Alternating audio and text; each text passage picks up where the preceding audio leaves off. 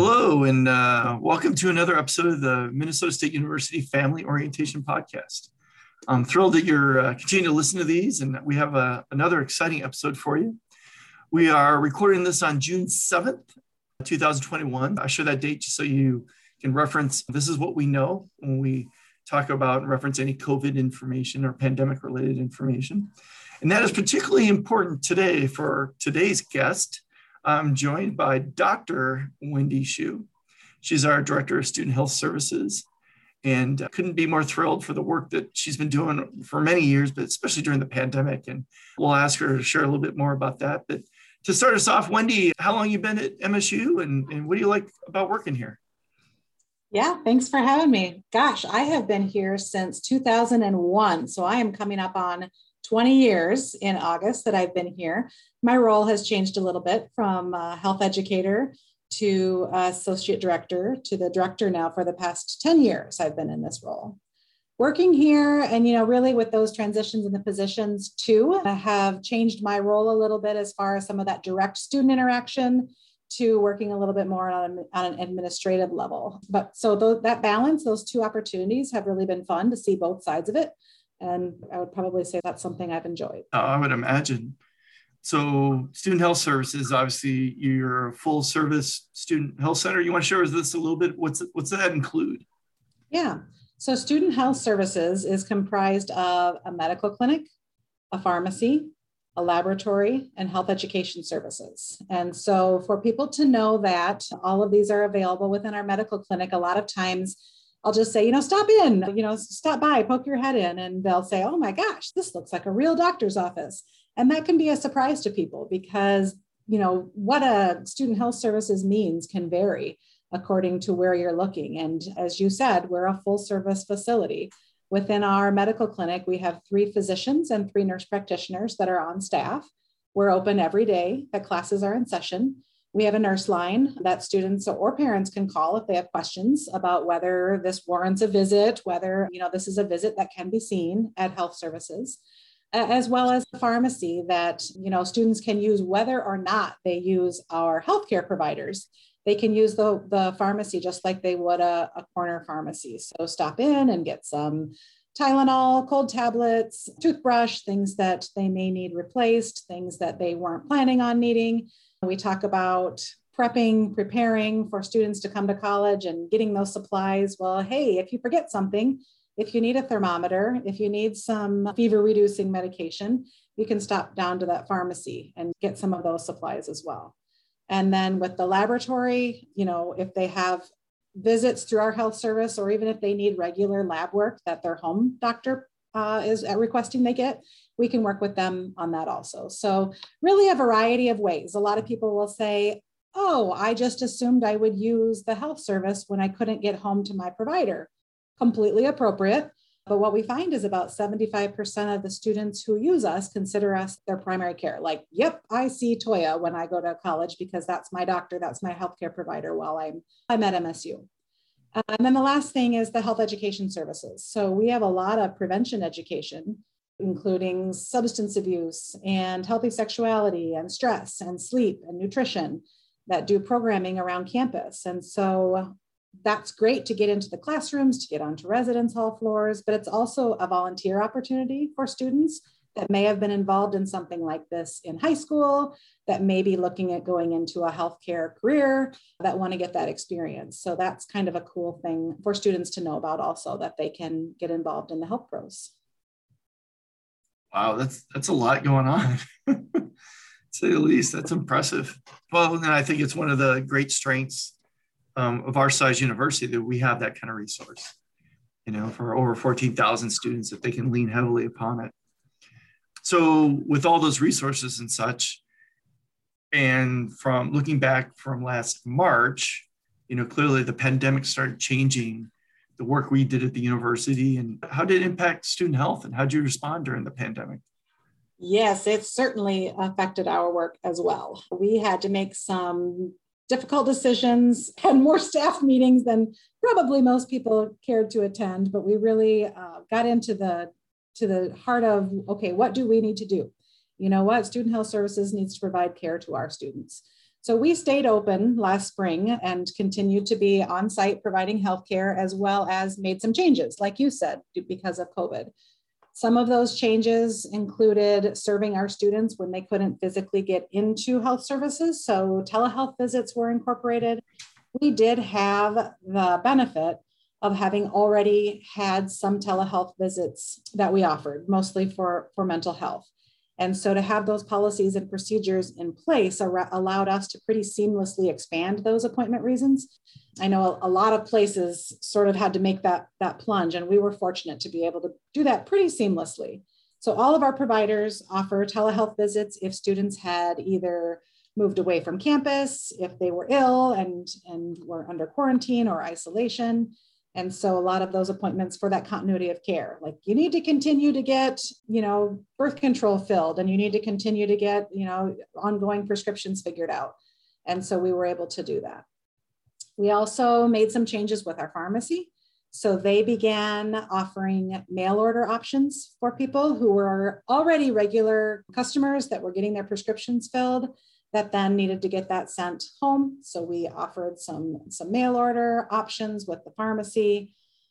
We implemented sort of a separate physical space. So we were still all student health services, but we opened a separate upper clinic, is what we call that. That was really serving students who may have had any sort of COVID symptoms, which, as we experienced, they were adding new COVID symptoms weekly for a while there. And it went from respiratory to, eyes to GI issues. There were all sorts of things that we were trying to keep up on, so we could continue to see people who had symptoms that were related to COVID in this separate physical space. And so that was something that we worked with our environmental health and safety, with residential life, so we could continue to work out of the same building, yet keep our well students well and see our sick students.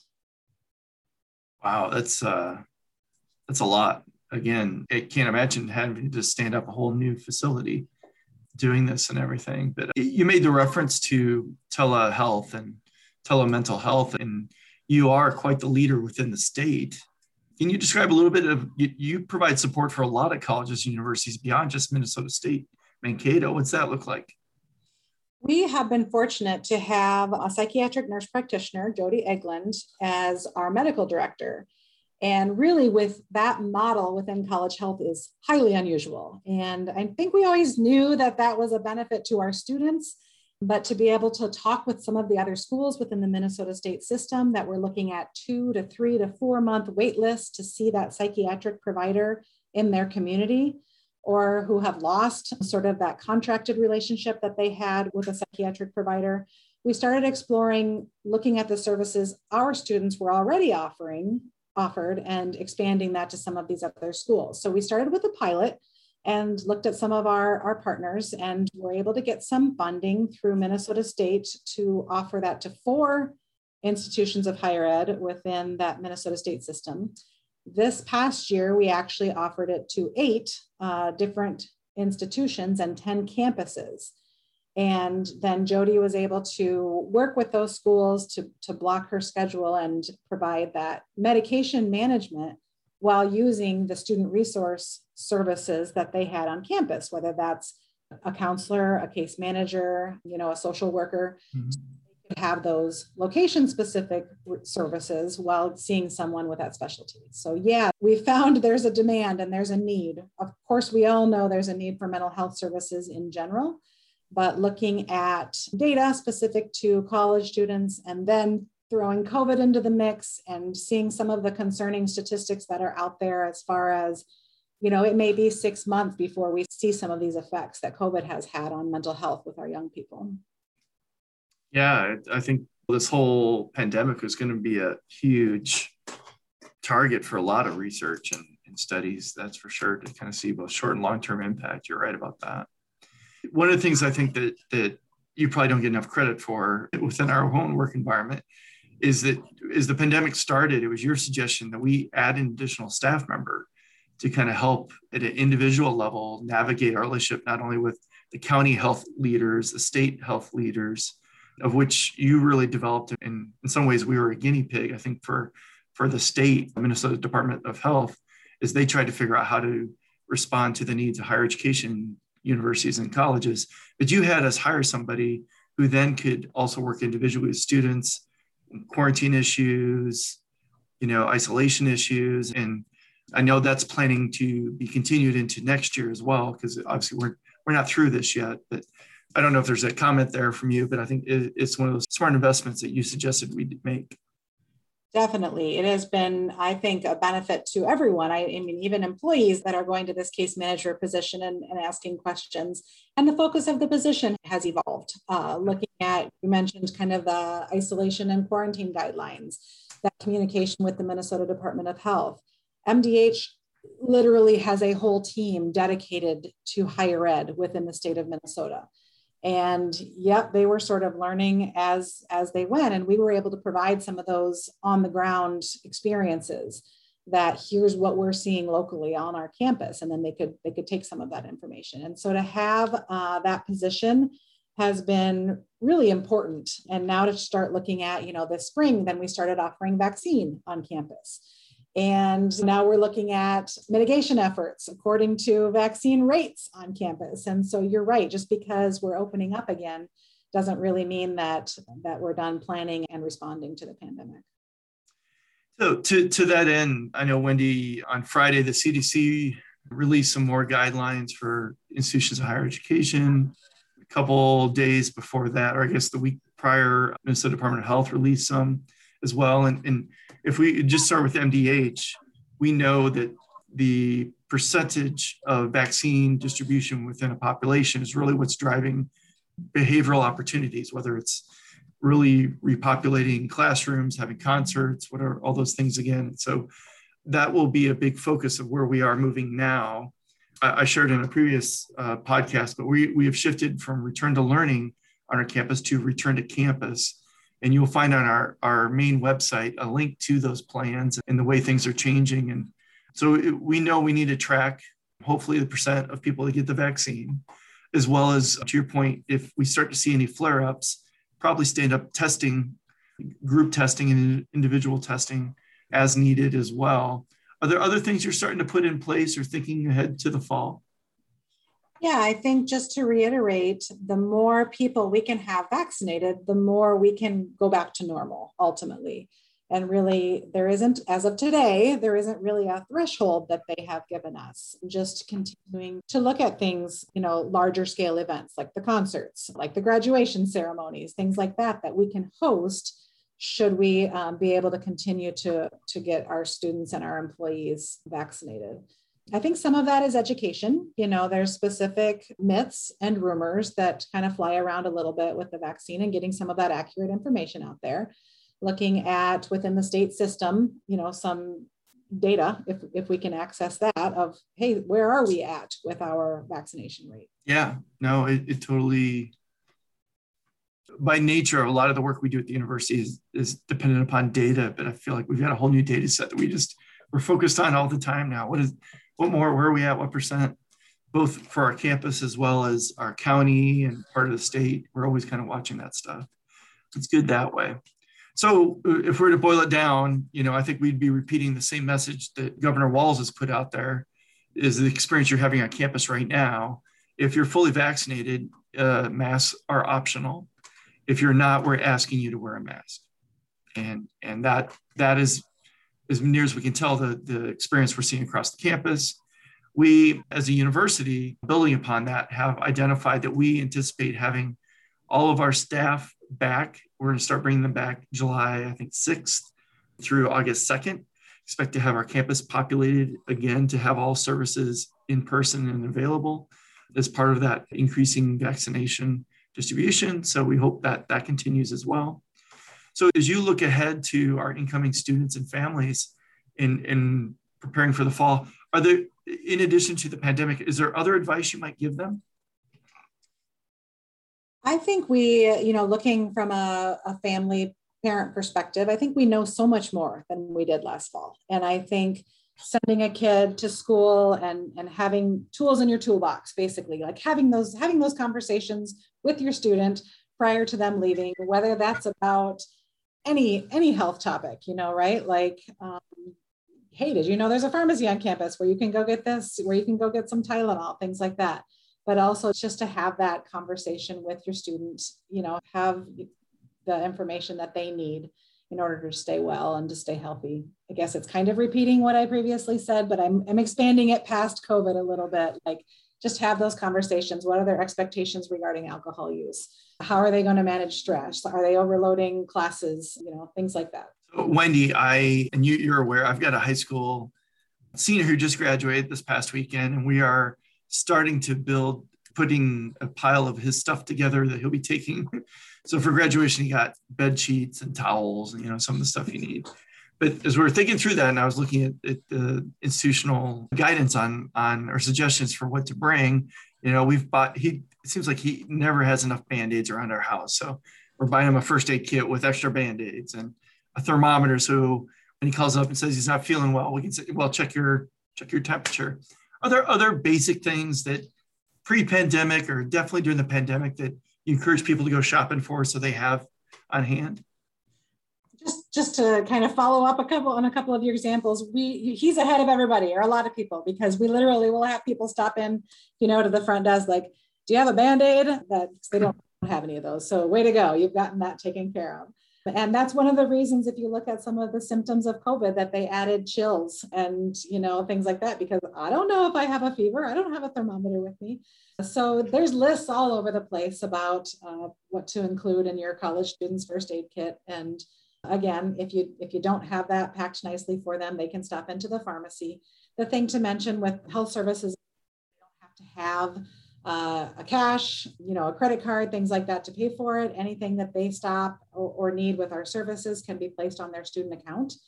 And so if parents choose to pay for any of their students' healthcare needs, that is located at the same place like their tuition and their fees show up. It just shows up as a generic health services charge. So that can be good for people to know. Like, sometimes they'll try to, figure out, oh, how do I get this healthcare savings card with my student, things like that. And that can all be done sort of on the back end. So that can be good for parents to know as well. Have a copy of that insurance card in your student's wallet, or a picture of it. That's just fine. Also, a picture of the front and the back of a health insurance card if they're covered under a parent's plan.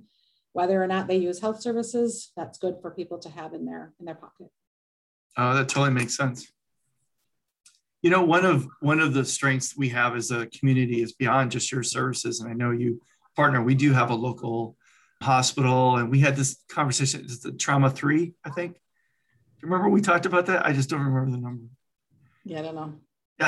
It's a pretty high level. It's associated with the Mayo Clinic Health System, as well as we've got a large local provider, several large local providers, Mankato Clinic, and we've got an orthopedic practice in town that provides services, and we have connections to all of these through referral agents and such like that.